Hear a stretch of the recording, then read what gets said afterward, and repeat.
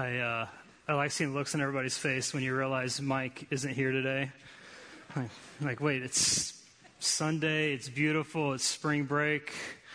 Like, what am I doing here?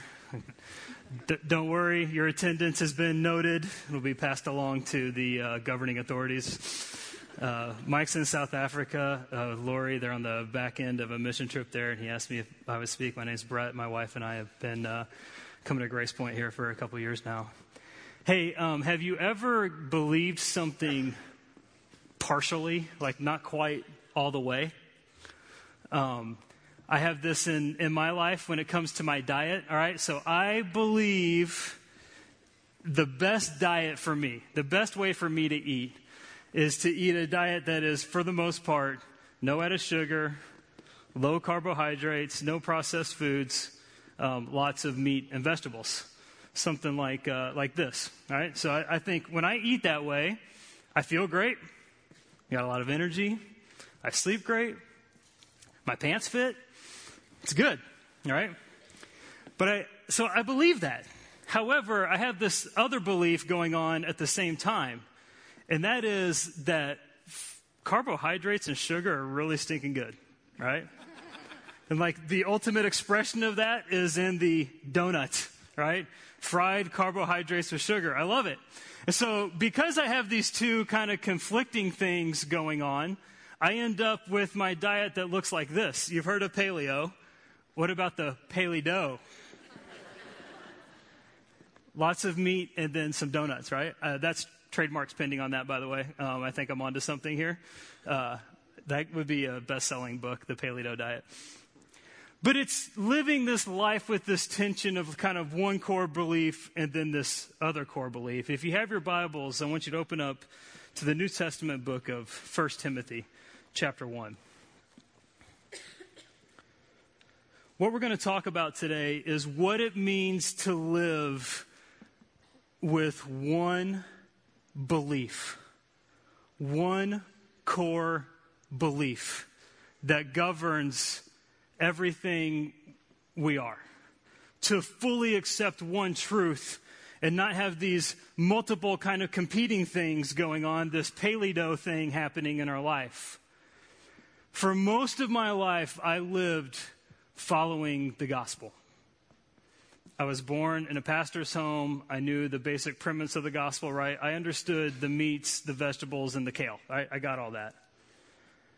But at the same time, there were these other things, habits, beliefs, attitudes, actions that were going on inside me at the same time. And so I was kind of living this paleo gospel where, like, on the outside, everything looked kind of good, but on the inside, there was this other stuff happening, and I was kind of a mess. And so today, we're going to talk about what it means to fully accept the gospel, to live by one truth in our life. We got a lot to cover, but it's going to be actually really simple. We're going to look at one verse. That verse has two ideas, two simple ideas. But these ideas have so much depth of application for every single one of us. And it's a lifetime journey to live these two ideas. Okay, you ready? Let's look at what Paul says. 1 Timothy chapter 1, verse 15. It is a trustworthy statement, deserving full acceptance, that Christ Jesus came into the world to save sinners, among whom I am foremost of all. I've bolded the words full acceptance. If you have your Bible, if you're like an underliner, highlighter person, I want you to underline or highlight the words full acceptance. Because the question for us today, I'm not just asking, do you believe the gospel or have you ever accepted the gospel? The question for all of us is, do I live in such a way that I have fully accepted the gospel into my life? Full acceptance. Most of us don't live that way every day. Most of us live in the paleo version of the gospel where we believe it, the major premises, the major parts of it. Yes, we agree with the message of the gospel. If we were to do a poll in this room and say, how many people in this room have, and I'm not asking for a show of hands, but have ever accepted the gospel, most of us would have a time, a place where we can look back and say, yeah, like I know I'm a follower of Christ. I can look back to a period of time in my life or whatever where I accepted the gospel. But if we ask, how many of us are living as if the gospel were 100% fully accepted as the only truth in our life? A lot of hands will go down.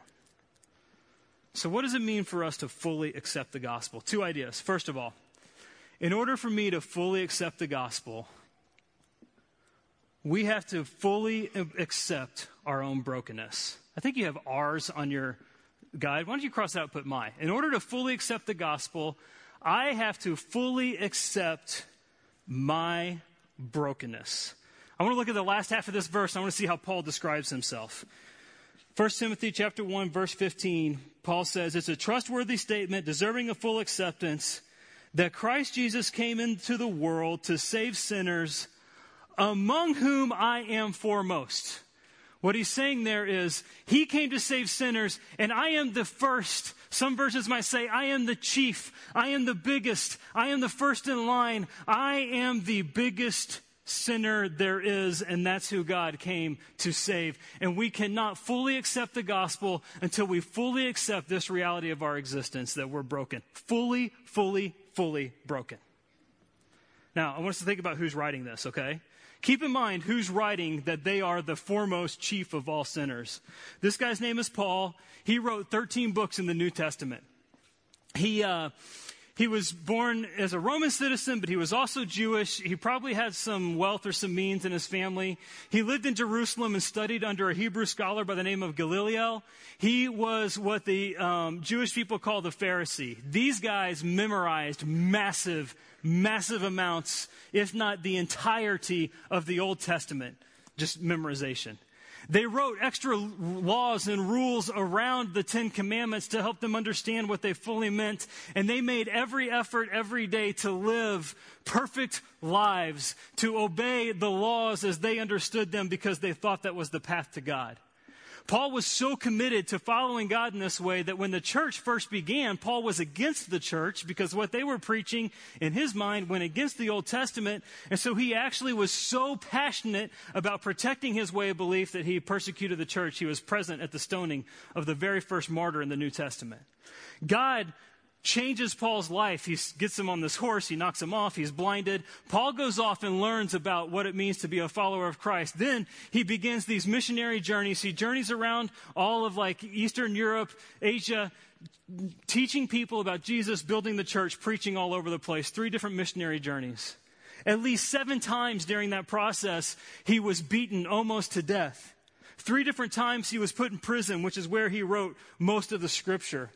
He said himself that he was in 3 shipwrecks, endured constant dangers for the sake of Christ. I mean, this guy isn't the first in line of sinners. He's an all-star. He's like a better Christian than Mike.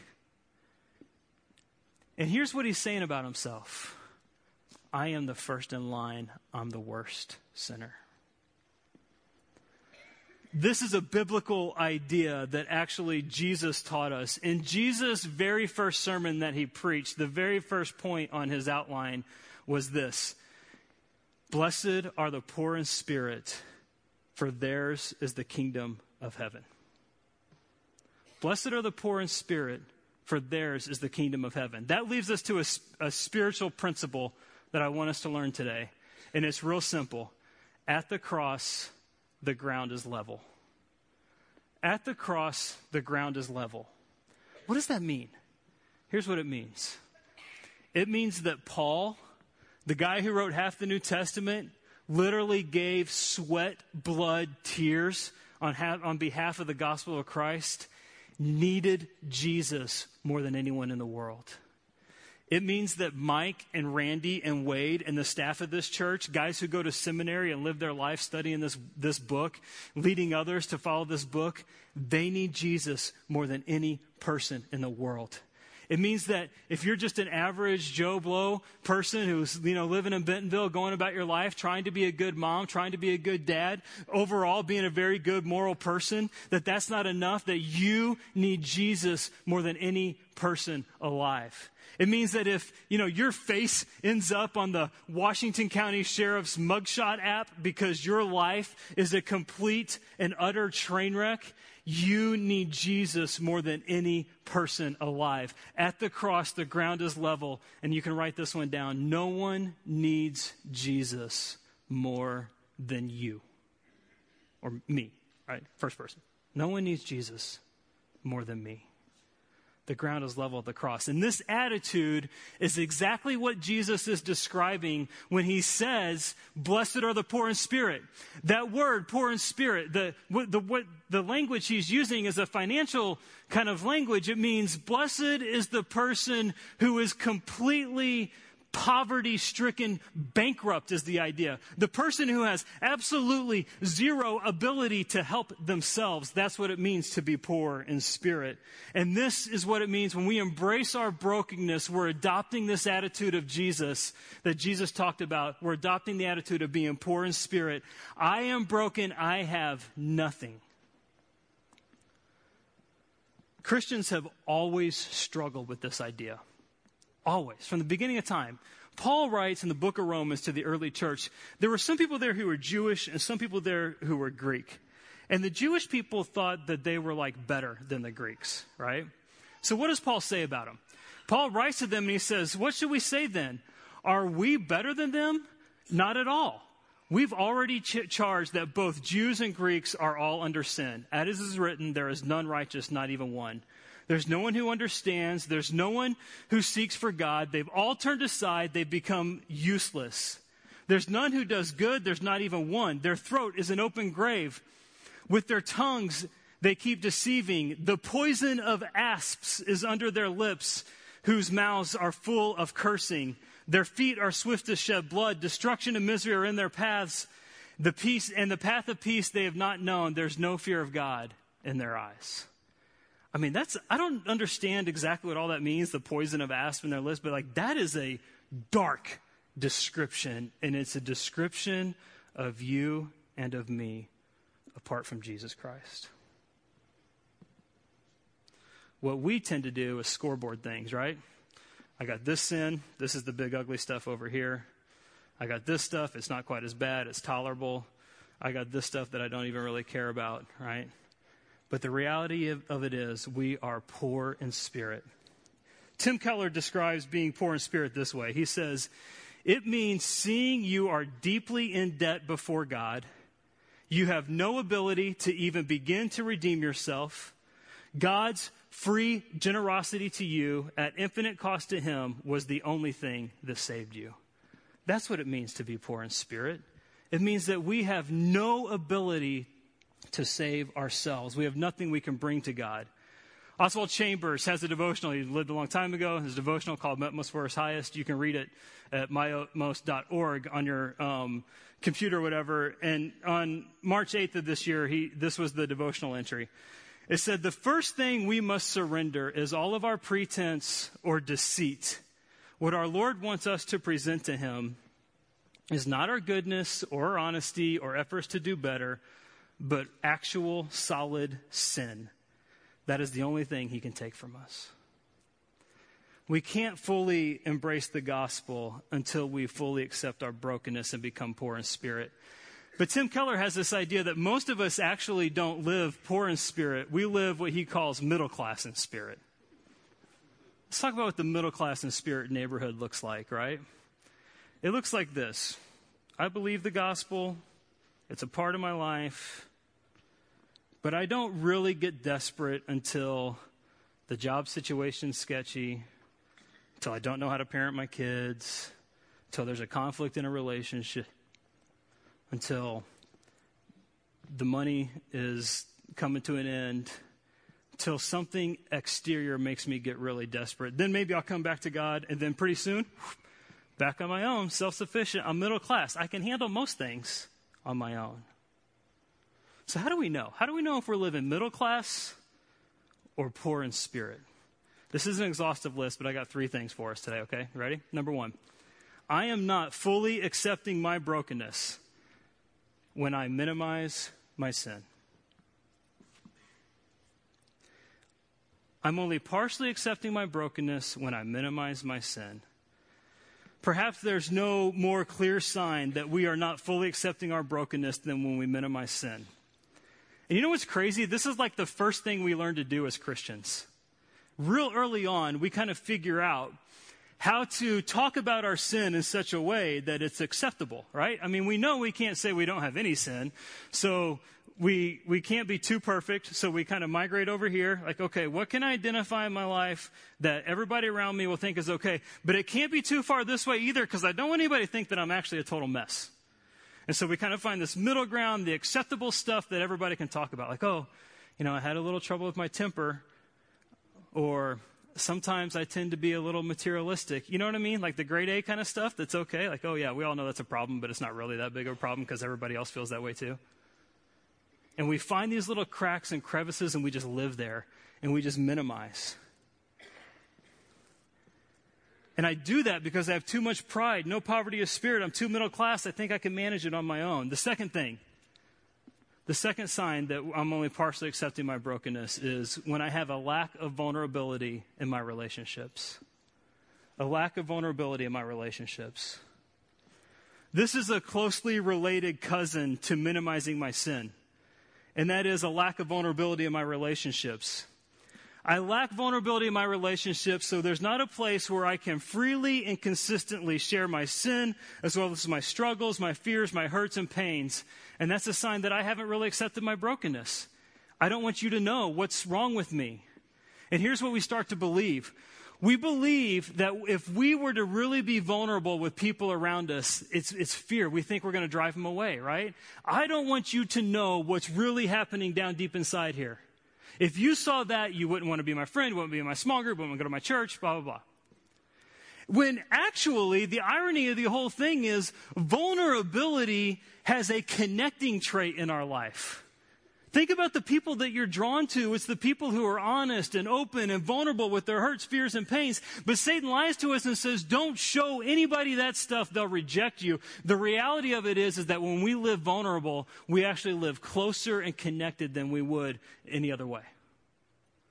The third test that I'm only partially accepting my brokenness is when I have apathy about the gospel, church, and other people. One last sign that we are only partially accepting our brokenness is apathy about the gospel, the church, and other people. Again, I'll quote Tim Keller. He said it this way: "The gospel will never electrify you as long as you remain middle class in spirit." Listen, isn't what we want to be electrified by this story? I mean, we want that, don't we?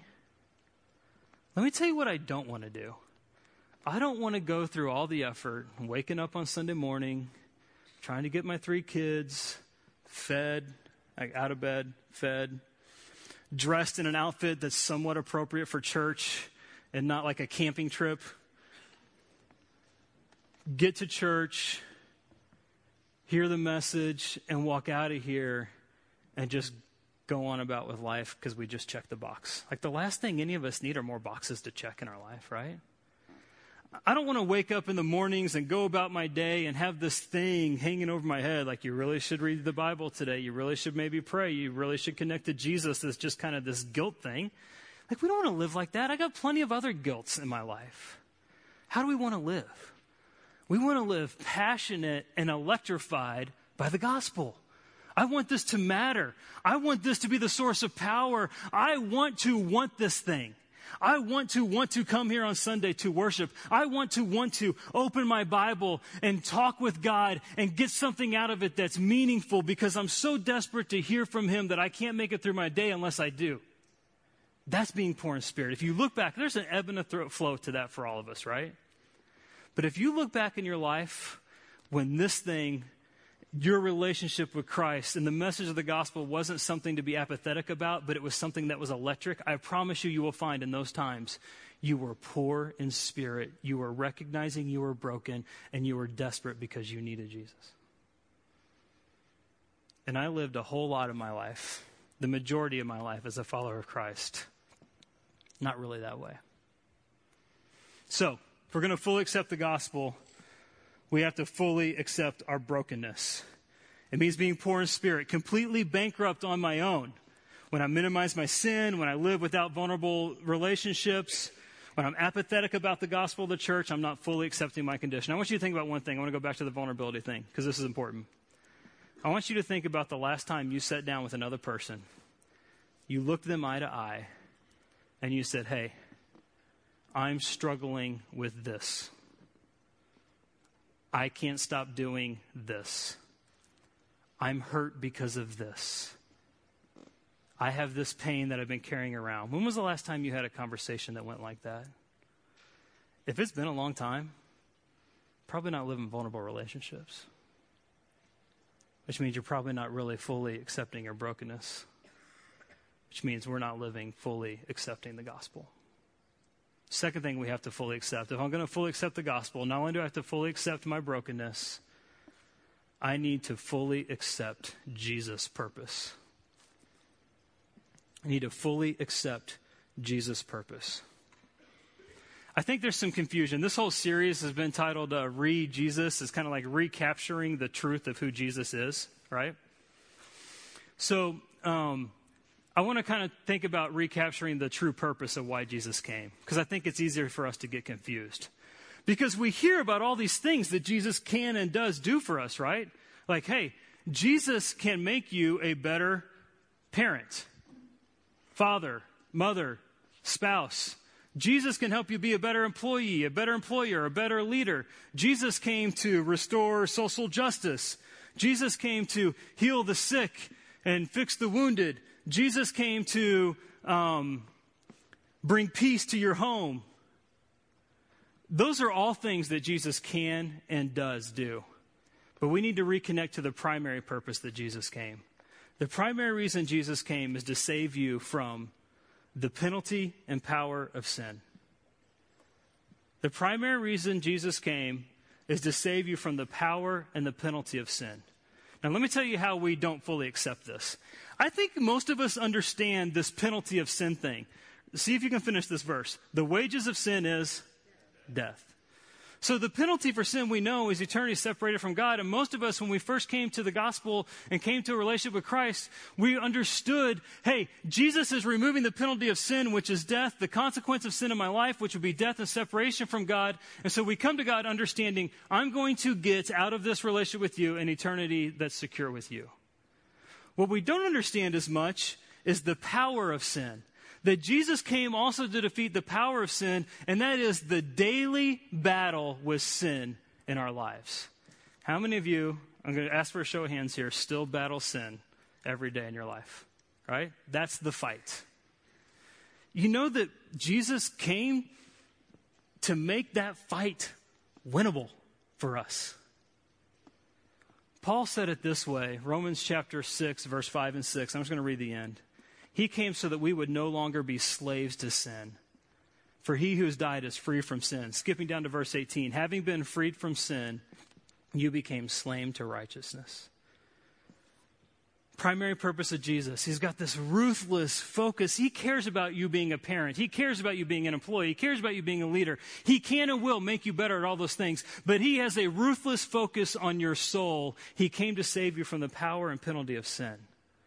But most of us still battle with this power of sin every day.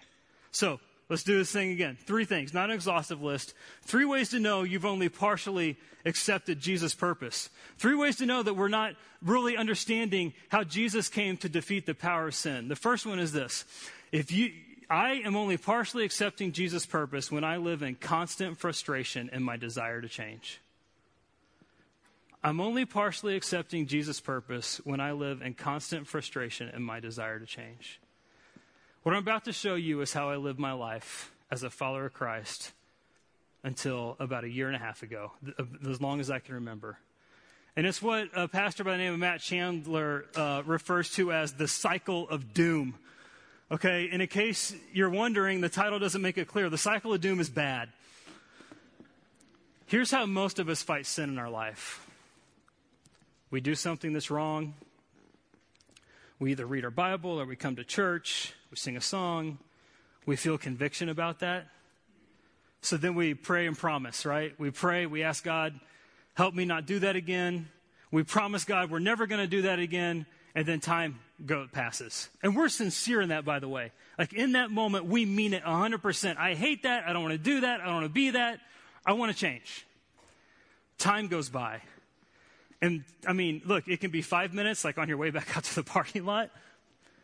Or it can be weeks, days, months. And you do it again. And you do it again. And you do it again. And on you go in the cycle, in the cycle, in the cycle. And then you're frustrated because you're like, why can't I change? And you start to say things like, God, I've done everything I can to change. Right? When the reality of it is, we actually haven't done anything. We've never reached out for help. We've never told another person. We've never gone to counseling. We've never had a pastor. We just lived in the cycle on our own. Sincere as we could be. But as soon as we get out of the prayer and promise, we go back to doing it on our own, and it just over and over and over again. And that leads to frustration, doesn't it? How many of you would say you've tried to fight sin that way in your life? Sure, anybody brave enough? I have.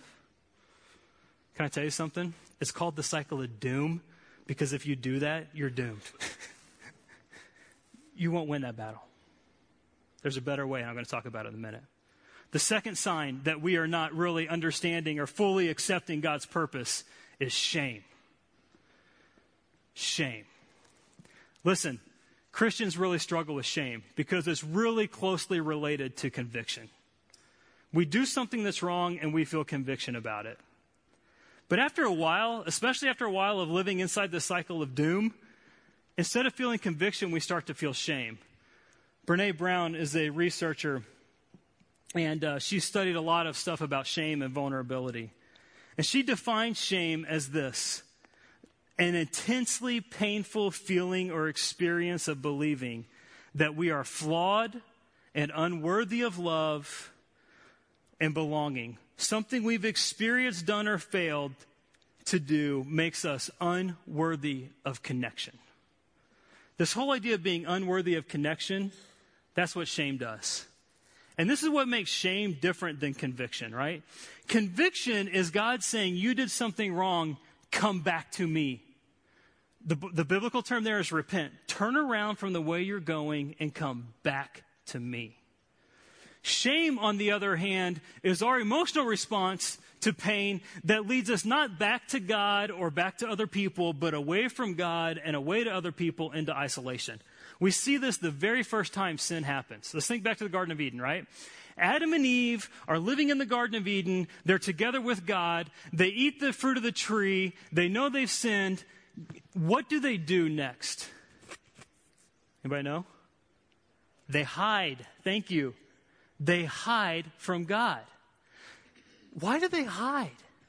They tell God, we hid from you because we're naked and ashamed. So God has to kill an animal and make them clothes and put clothes on them. I mean, can you imagine being so free of shame that you just walked around the garden with God completely naked? I mean, that's crazy. But the very first penalty of sin is shame. It drove Adam and Eve away from God. It drives you and me away from God. It drives you and me away from other people.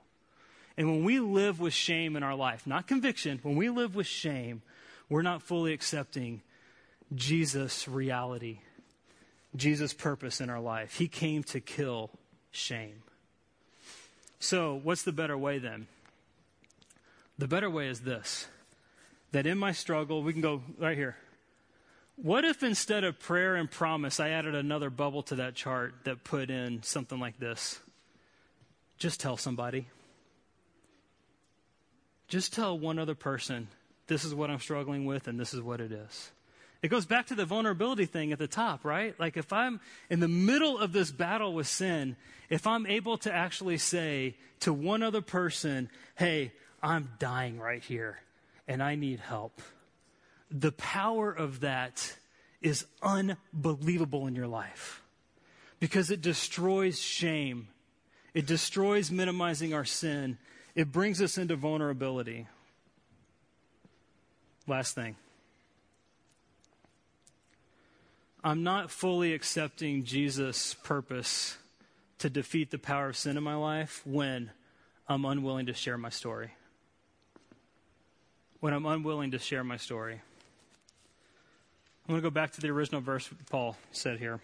1 Timothy chapter 1, verse 15 and 16. Stay with me, because this grammar is a little weird. It's a trustworthy statement, deserving of full acceptance, that Jesus Christ came into the world to save sinners, among whom I am foremost of all. Yet for this reason I found mercy. This is why I found mercy. So that in me, as the foremost, as the number one sinner, in me, Jesus Christ can put me on demonstration, can put me on display, his perfect patience as an example for those who would believe in him for eternal life. This goes beyond actually just you. Let me tell you something. When we live with vulnerability and brokenness, it's like a huge message to the world that this gospel is big enough for your brokenness and vulnerability.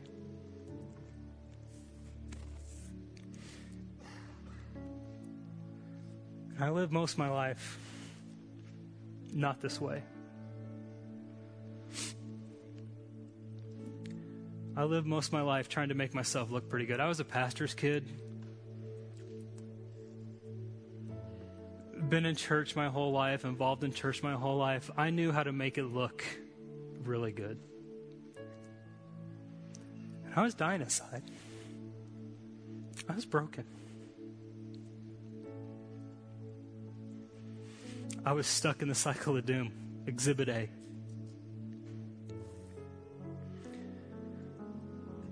The power of embracing your brokenness to make the gospel come to life in your life is unbelievable. And I'll be honest, this sucks. It's not easy to do that. That's why we don't. But if you would, it would change your life. It would change our church.